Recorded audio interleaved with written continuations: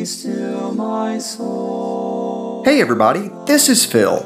Welcome to our Bible Study Podcast. At the end of this study, please take the time to subscribe to the Glen Springs Church YouTube channel and check out our website. Also, if you live in the Gainesville, Florida area, we would love to have you visit us in person. For now, let's open up the Heavenly Library and may the words of the Holy Spirit sink deep into our hearts. Thanks for joining us. In every change, He faithful will remain.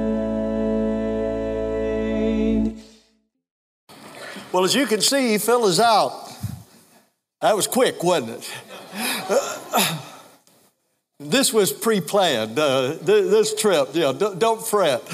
But we did save Cheryl and Gray, so you can be easy. He's out, I believe, in Arkansas preaching this week.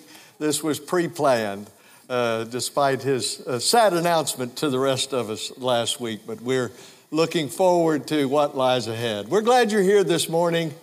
We hope you'll open up your Bible to study with us during this hour. I'm going to appreciate what Robert had to say very much. The Passover is upon us. Next week, we're going to be having a singing. I have the privilege of doing a little bit of speaking next week, and I would encourage you to come back and be with us then. And I'm going to be talking about 1978 a little bit. If you were with us yesterday as we gathered with the Wicks family, in a little different direction, we're going to talk about the resurrection changes everything. And so I hope you'll be back when we have a few moments to sing those praises and think about those things. I'm going to begin this morning a study that is the first part of a two-part lesson, if God enables, that I'm allowed to be back in about a month if we're all here and bring this to a conclusion. I'm really excited about the second lesson.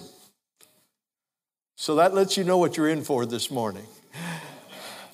I need you to do whatever you need to do to help me lay this foundation. You got to stay with me. I'm going to ask you to work a little harder today. If you need to take notes, take notes. If you need to get your toothpicks out to, keep your eyes pried open, whatever it's going to take to stay with me this morning as we study together and hopefully then get prepared for what I think is a great vision in the second lesson. But this important stuff, it's worth the effort that you will put forth. The book of Revelation is a picture book painted with words that vividly describe the war between the kingdom of Christ and, of course, the kingdom of darkness, but supported by the kingdoms of the world. And the kingdoms of the world are led by the dragon, who from ancient times was known as Satan. And they are empowered by military might, economic control, and false religion. And they are characterized by an unquenchable thirst for power, wealth, domination that is fueled by hate and greed and lust and spread by brutality and exploitation and wickedness. That's the nature of that kingdom. These wage war against the Lamb, who is, of course, our Savior, Jesus Christ, and His people. Of course, their characteristics are quite different. And it's especially displayed, we're studying the book of Ephesians, and the church at Ephesus in particular in our theme. But the weapons of this army are a very clear indication that they are of a completely different nature. So in the book of Ephesians in chapter 6, this army is described in this way, beginning in verse 10. Finally, be strong in the Lord and in the strength of His might. Put on the full armor of God that you may be able to stand firm against the schemes of the devil. For our struggle is not against flesh and blood, but against the rulers, against the powers, against the world forces of this darkness, against the spiritual forces of wickedness in the heavenly places. Therefore, take up the full armor of God, that you may be able to resist in the evil day, and having done everything, to stand firm. Stand firm, therefore, having girded your loins with truth, and having put on the breastplate of righteousness, and having shod your feet with the preparation of the gospel of peace, in addition to all, taking up the shield of faith, with which you will be able to extinguish all the flaming missiles of the evil one. And take the helmet of salvation and the sword of the Spirit, which is the word of God. With all prayer and petition, pray at all times in the Spirit, and with this in view, be on the alert with all perseverance and petition for all the saints. And pray on my behalf, that utterance may be given to me in the opening of my mouth, to make known with boldness the mystery of the gospel, for which I am an ambassador in chains, and in proclaiming it, I may speak boldly as I ought to speak. A little shorter version of that can be found in 2 Corinthians chapter 10 and verse 3. For though we walk in the flesh, we do not war according to the flesh. For the weapons of our warfare are not of the flesh, but divinely powerful for the destruction of fortresses. We are destroying speculations and every lofty thing raised up against the knowledge of God. And we're taking every thought captive to the obedience of Christ. In the book of Revelation in chapter 17, this war is being depicted for us. It's all through the book. There are images of this, and there is an image of it in chapter 17 of the book of Revelation. And so this chapter begins in this way. And one of the seven angels who had the seven bowls came and spoke with me, saying, Come here, and I will show you the judgment of the great harlot who sits on many waters, with whom the kings of the earth committed acts of immorality, and those who dwell on the earth were made drunk with the wine of her immorality. And he carried me away in the spirit into the wilderness, and I saw a woman sitting on a scarlet beast, full of blasphemous names, with 7 heads and 10 horns.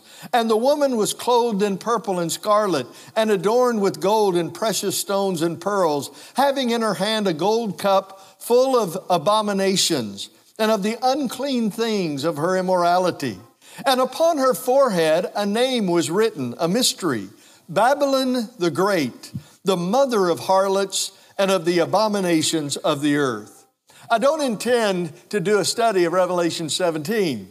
That's not going to be my purpose. Hopefully one day we will study the book together. It has a great message for our time, but it's not what I'm going to be trying to do. But trust me on this. And if you want to read Homer Haley's commentary or Jim McGuigan's commentary and any number of other, I think, solid commentaries I'd be happy to recommend to you, you will find not only the support and explanation, but that Babylon is Rome.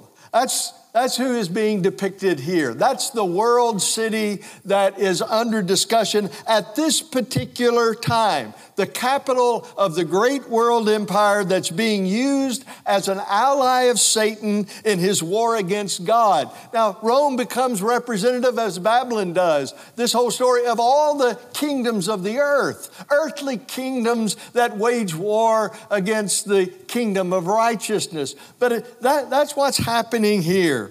But I want us to focus here later in this chapter. If you drop down to verse 14, these will wage war against the Lamb, and the Lamb will overcome them, because he is Lord of lords and King of kings, and those with him are the called and chosen and faithful. And he said to me, the waters which you saw where the harlot sits, these are peoples and multitudes and nations and tongues. And the 10 horns which you saw and the beast, these will hate the harlot and will make her desolate and naked, and will eat her flesh and will burn her up with fire. For God has put it in their hearts to execute his purpose by having a common purpose and by giving their kingdom to the beast until the word of God should be fulfilled. And the woman whom you saw is the great city which reigns over the kings of the earth. This morning, and God enabling, the next time we're together, I want to focus particularly on that phrase related to those who are with the Lamb, the called and the chosen and the faithful. In the book of Ephesians, again, in chapter 1, and we've had some teaching on this if you've been following our classes on Ephesians that Mark and Phil have been doing and listening at many of the other lessons.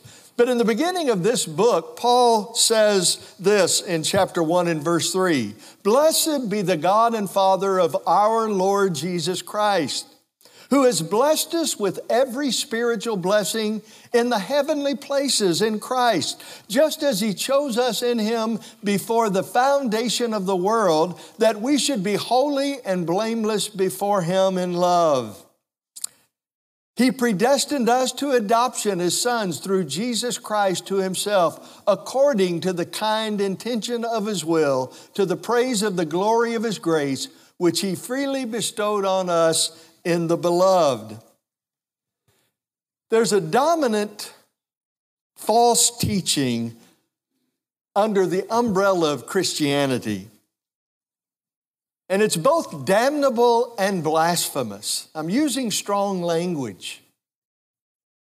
But it is that, and at its root, it is both of those things. Now, I don't mean to say that everyone who's under its influence or has been influenced by it is going to be lost. That's not my purpose. I don't want to say that.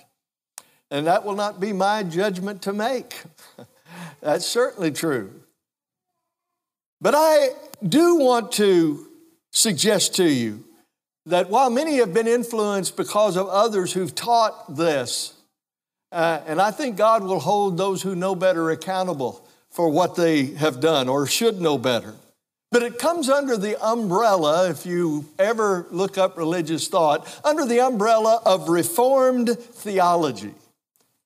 And it's rooted in the teachings of Augustine and became very popular as a result of the work of John Calvin. And you've undoubtedly, if you know much about religious teaching, you've heard the term Calvinism being bandied about and used. And it's a difficult doctrine to summarize, but you need to understand it. You need to understand the language of it, which is very similar to things you and I will say and sing, but we mean different things. And that's important to understand the context in which the language is said. If I said to someone, "I love your wife," you would smile and you would say, "I'm so happy." But I said, no, I mean, when you say "I love my wife," I mean the same thing you mean. You would say, "Wait a minute." Yeah. No, because I know what I mean, and if you mean what I mean, we've got a problem. So the context, even though we may say the same thing, it doesn't mean always that we mean the same thing. We put it in a context that we understand, and in the saying of it, in that context, we're able to take it and say, "Yes, that's good. I'm glad you love my wife. I hope everyone does." And we would understand it in the way that it was said.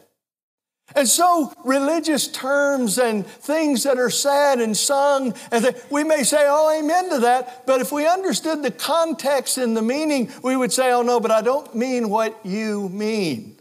And it's important that we wrestle with this.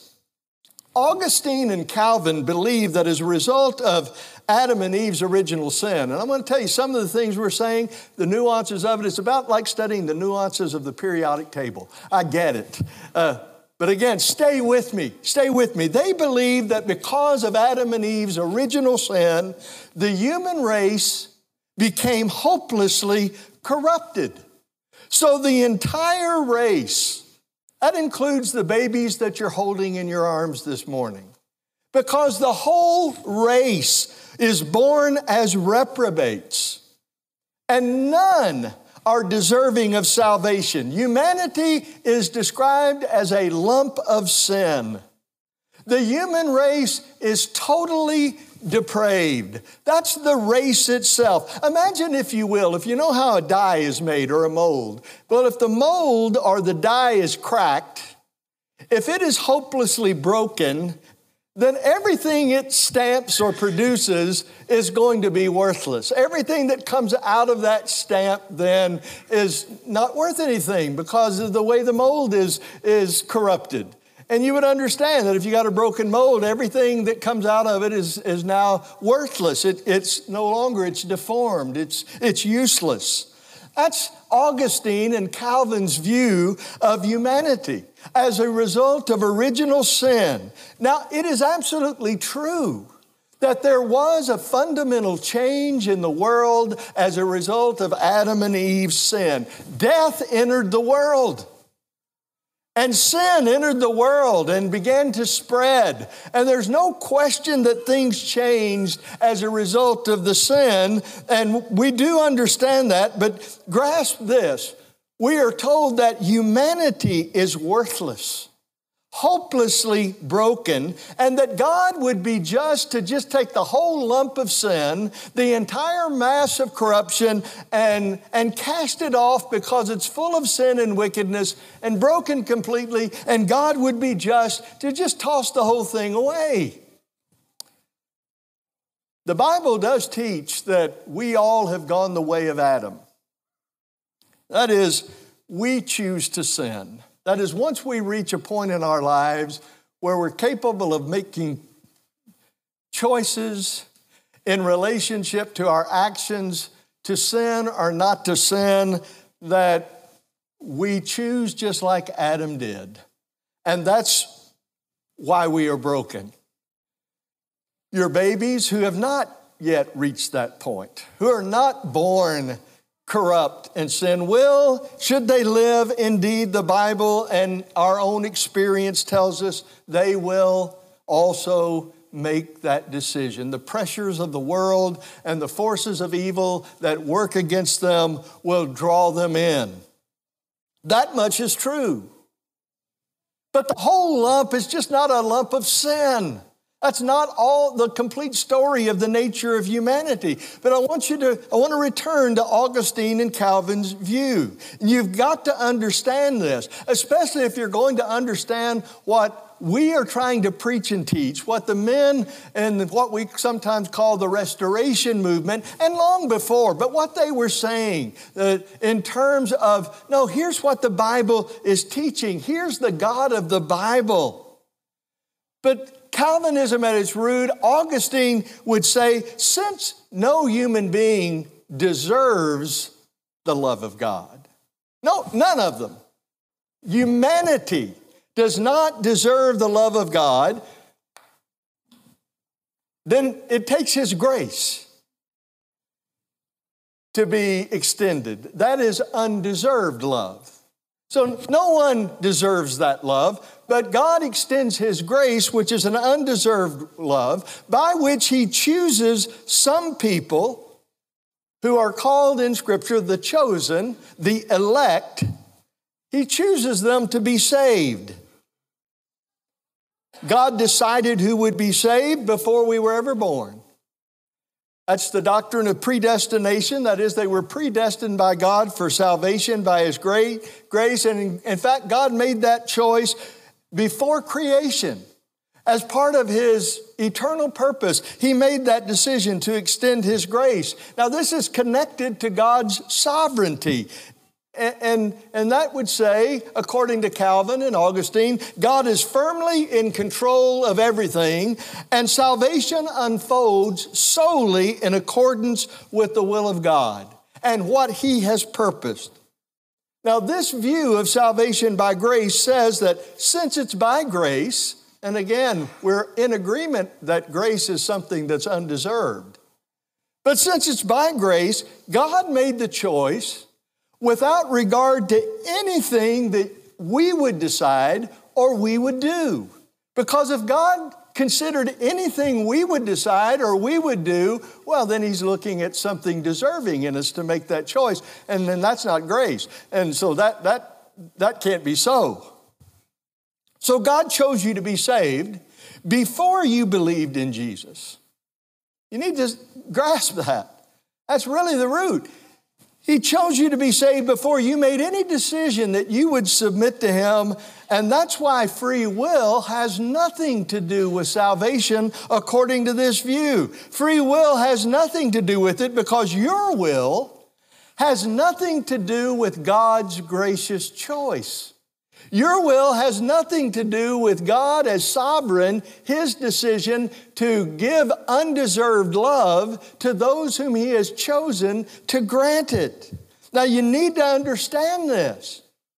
When you hear preachers talk about salvation by faith alone, in the context of Augustine and Calvin's theology, when you choose to let Jesus into your heart and believe, salvation is the result of that only in the sense that that is the moment that you receive what you were predetermined to receive.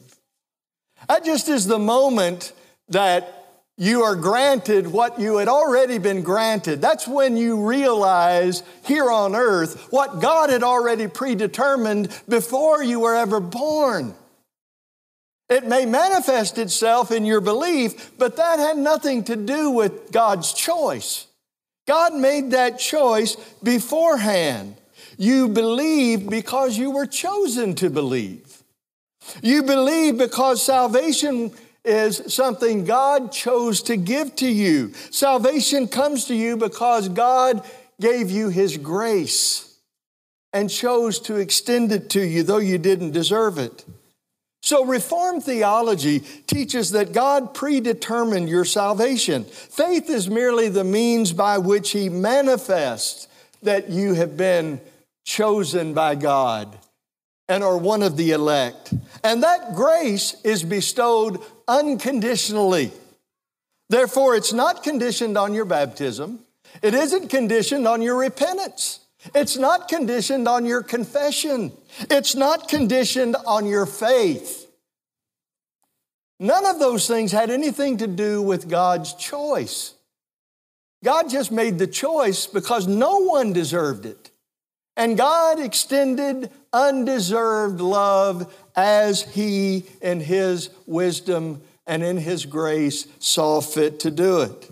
So it has nothing to do with anything about you. If you are saved and you look across and you say to someone who's not saved, God didn't choose you because there was something better about you than the other person. If that's the reason, then Calvin and Augustine would say, well, then there's something deserving, and that's not grace. No, it has to be, he's got to be just as worthless as the other fella. Now, there is reality in this. We all who are sinners come to God as sinners in need of God's pardon and grace on the same level. But you must grasp that all of this is a choice according to this doctrine God is making even before we come into existence. And since you've been chosen for salvation by the sovereign will of God, when the Holy Spirit comes to place His seal upon you, that grace then is irresistible. How could you resist it? Think about it. Because if it was predetermined by God, who is sovereign, then how could you refuse what God has already determined to grant? Well, that doesn't make sense. And so if God has already determined it, you can't refuse it. You can't resist it. It doesn't have anything to do with whether you want it or not. God has made the choice. And since it comes to you by that sovereign choice, not only can you not refuse it, you could never lose it. How can you lose what God has already predetermined that you're going to receive? How could you lose that? It's a consistent doctrine with itself. It's just not consistent with the Bible. Now, you need to grasp the nuances of this, because then the means and methods by which God brings salvation to the elect. Whatever you may list, whether it's preaching or teaching, whether it's raising your children in the discipline and instruction of the Lord, have nothing to do with the success or failure. It was predetermined. So you parents who are praying for your children, you parents who are telling them the story of Jesus and you're providing them with a godly example and you're applying the principles of Jonadab that Phil taught us about from Jeremiah 35, if you fail in all of those efforts, well, it just wasn't meant to be. They weren't chosen. That's why they didn't take to what you were. They just weren't one of the chosen. There was nothing you really could do about it. On the other hand, if they are one of the chosen, you cannot fail. You will not fail because they're chosen.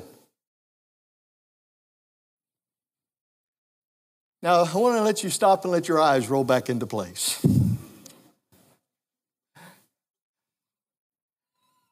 So what do you do with passages like 1 John 2 and verse 2 that say he himself, Jesus, is the propitiation for our sins, and not for ours only, but also for the sins of the whole world? Well, if you are one of the fortunate chosen discussing this, if you would say, well, the death of Christ was sufficient to save the whole world, but it's efficient only to save those whom God has chosen. That's the doctrine of limited atonement.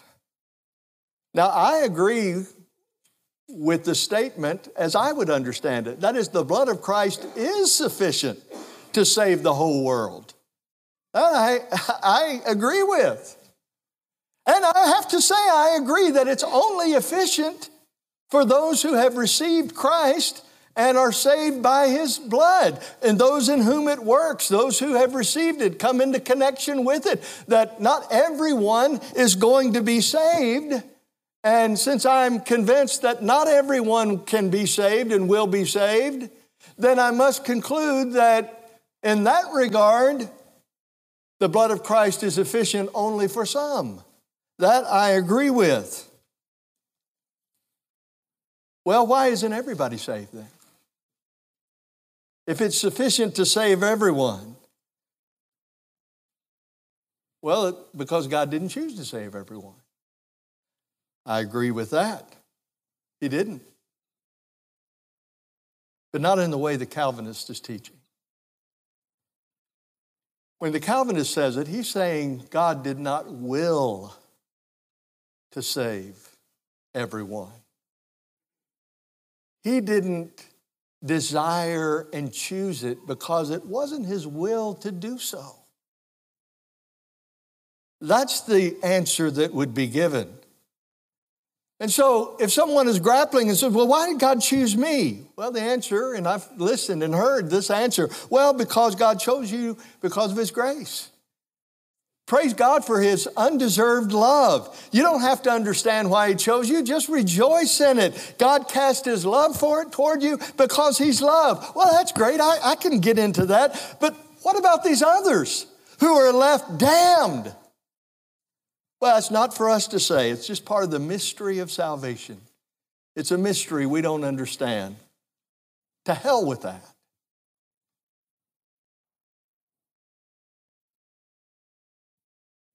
To hell with that. Because that is a theology that says a false and horrible thing about the true and living and loving God, and I will not stand and allow it to pass without saying what needs to be said. Yes, it makes my blood boil. I'm sorry. I apologize. I'm not mad at any of you. I'm not mad with anybody except those who are trying to pass this upon people who should know better. I'm sorry for those who get caught up in it. But the truth needs to be preached, and who God is needs to be declared. And the gospel needs to be shared in a way that everyone can see the glory of the real God who loves everybody and has made salvation available to everybody and who wants all men to enjoy it if they will. That's the God of the Bible. And if you're a little angry with me, well, just think about Paul in the book of Galatians. You know, he had a lot to say about severing in Galatians. And he said, you know, if you receive circumcision, if you receive that cutting off, you're cutting off yourself from Christ. You're severing yourself from Christ. And then later in the book, he says, I wish those who were trying to tell you to be circumcised would cut themselves off. Now, some translations say mutilate themselves, and maybe that's, but I believe it's really a play on words with that indicated, but it's again the severing. I wish they'd be severed. Severed from you, even as they were severing themselves. If you read early in the book, they were holding themselves off from the Gentiles. They had severed themselves, and Paul said, I wish they'd be severed completely, because they're teaching you something that is contrary to the gospel of Jesus Christ. And it's a damnable thing they're telling you. The real reason they were teaching it, Paul says in chapter 6 and verse 12, those who desire to make a good showing in the flesh try to compel you to be circumcised simply that they may not be persecuted for the cross of Christ. That was the real reason. And I'll tell you that I believe that there are many who hold on to these teachings because they don't want to be cut off and come under the pressure of Protestant theology that for the great majority is holding on to this. They don't want to have to pay the price to stand up and say, no, it's not true. Now let me tell you the truth about God briefly and the good news that He has given us to share, and then we're going to pick it up in a few weeks in all of its glory, God enabling. Jesus of Nazareth is God's chosen one. He is God's elect servant. If you go back to Isaiah in chapter 42, Isaiah very briefly,